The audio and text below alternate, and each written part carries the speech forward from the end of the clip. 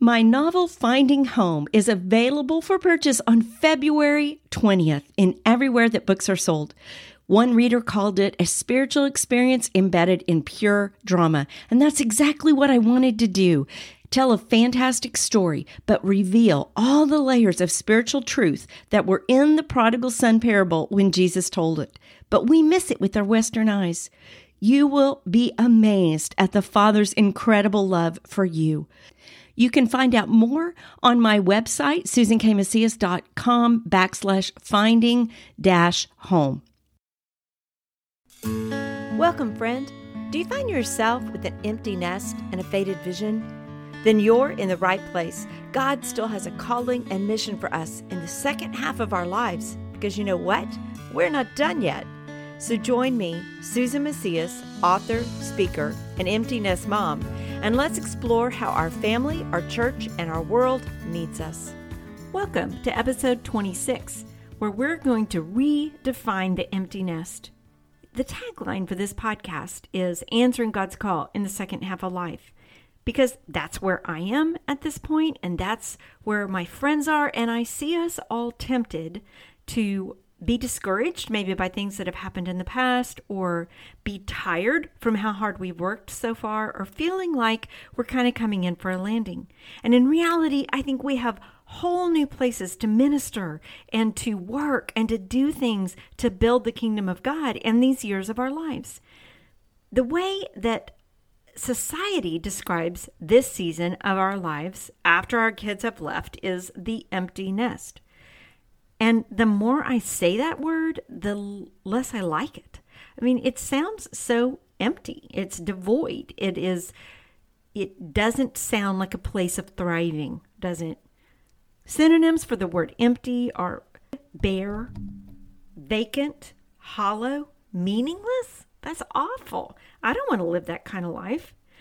So I want to think about the empty nest in new ways, because I don't think our nests are empty, which would look useless. I mean, whenever I find a nest in my yard that has been abandoned because the little chickies have all flown away, right? Where we get our term empty nest. Well, mom and dad aren't still there. It's just sitting there, kind of falling apart, not really going to be around. The next year, they'll build a new nest. So empty nest has a sense of abandonment. That's depressing. So I want to redefine the word. I am a word girl. I love to write. I like to speak. I like words. There's words that I think are super cool, and I like to use them or learn new ones. And so words matter to me. They affect how I think about things.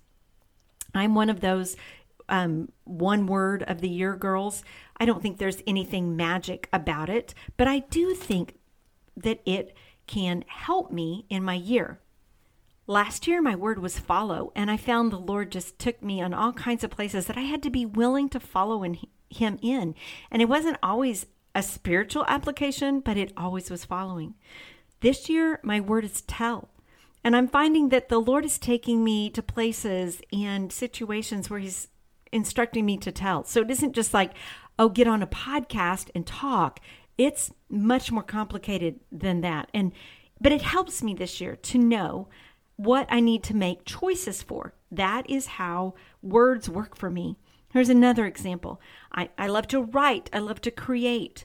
But I've always done it in these little margins of my life, and I've never had very much structure with it. It sort of feels like right now I have all these projects started. They're like a bunch of little chicks that escaped the coop, and they're running around the yard. And if you've ever tried to herd chicks back into it doesn't happen very easily. It's like herding cats. Herding chicks are the same thing. And so I was really struggling. What do I do? How do I prioritize? Are my things connected, or am I just, shooting darts into the wind? And I came up with this tagline for my writing, for my creating, and it's pointing the way home. That's what I want to do. I want to point people on this journey of life toward Jesus, toward the Father, toward home.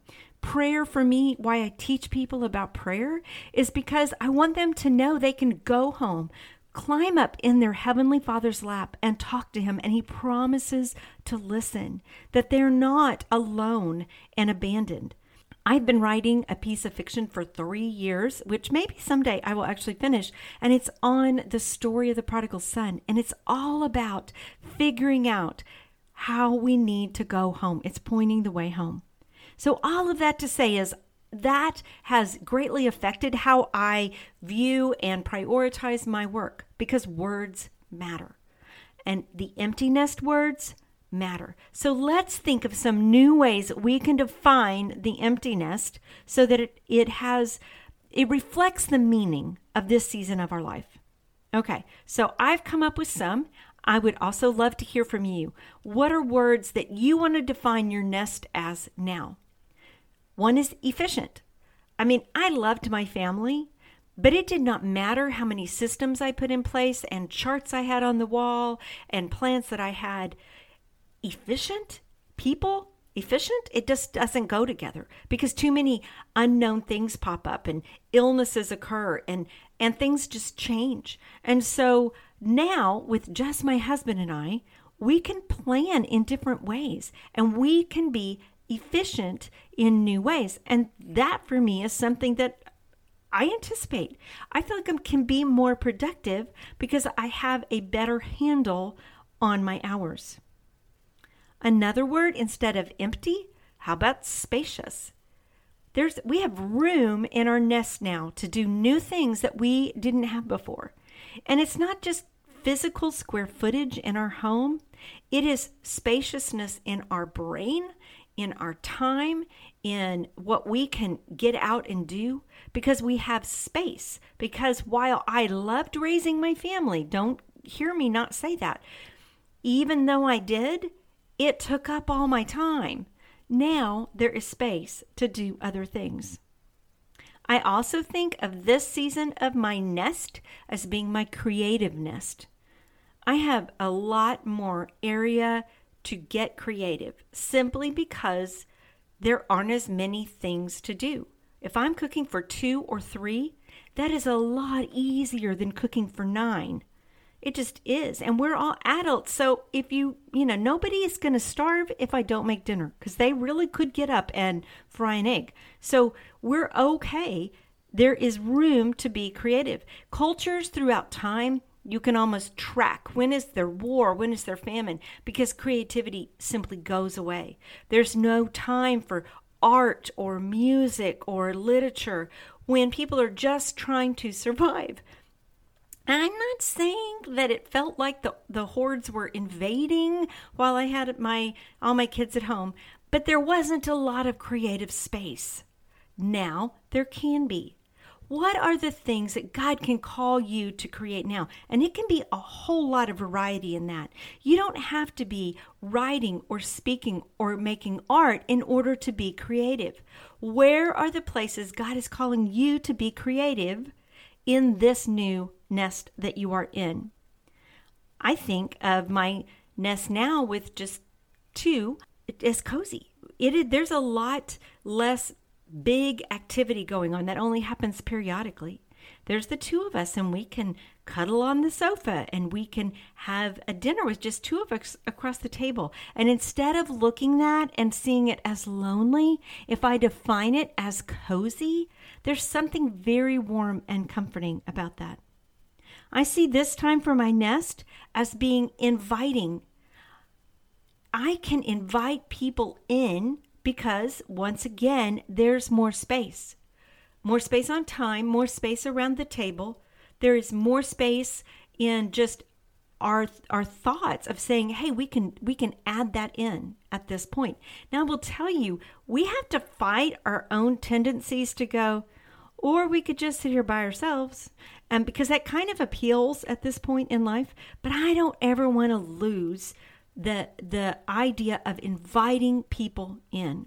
Even now, we have the time of COVID, so if I always have to, disclaim that I know you can't have people in your home, but some people are still willing to come in your home. And if you feel comfortable with that and they feel comfortable with that, then still invite people in, or invite people to the backyard and stay 6 feet apart, or meet in the street or in the front yard, or meet at a restaurant where you can sit outside. Do whatever makes you feel comfortable, but invite people into your nest, into your life. And here's the last thing I really think is important to remember for our nest. It's not empty, it's a foundation. Most nests are built with very temporal materials that will quickly fall apart. But in reality, the home we have built, the family we have built for all these years, that is still there. Our nest isn't empty. It's full of memories, of love, of the security of all that we have gone through as a family. And that is very important to our adult kids, that as they go flying off into whatever adventure they're going to get themselves into, that they know there's a foundational place to land. That is something that our nest can provide. So, what word would you use? I would love to hear more words about the nest that we have in this second half of life, that as we get called to new things, we have this nest that we are in right now is our place of ministry. Our nest can be places of comfort and welcome to a disconnected world. They can be places of productivity and of creation where we can add beauty to the noise. I'll probably keep using the term empty nest mom, because that is a known term that people always know what you're talking about when you say it. But that's not how I think of my nest. And I don't want you to think of your nest that way either. Your nest is very important right now as it is. One of my favorite verses about the home that I had pinned up around my house several different places, and I thought about it a lot when my kids are little, and I'm seeing it through new eyes now from this direction. It's Proverbs 24, 3-4. By wisdom a house is built, and by understanding it is established. By knowledge the rooms are filled with all precious and pleasant riches. When I was a young mom, I kept thinking about the home I was building and what was I filling my home with. But now, on this end, I look and I say, okay, Lord, of course we made lots of mistakes and there's lots I wish I'd done differently, but now we have this home that we have built and we've gained understanding and we have learned a lot through all this time of family and of parenting and of growing up and growing older. Now it's time to share all those precious and pleasant riches that we've accumulated, the knowledge and understanding that living with Jesus has taught us.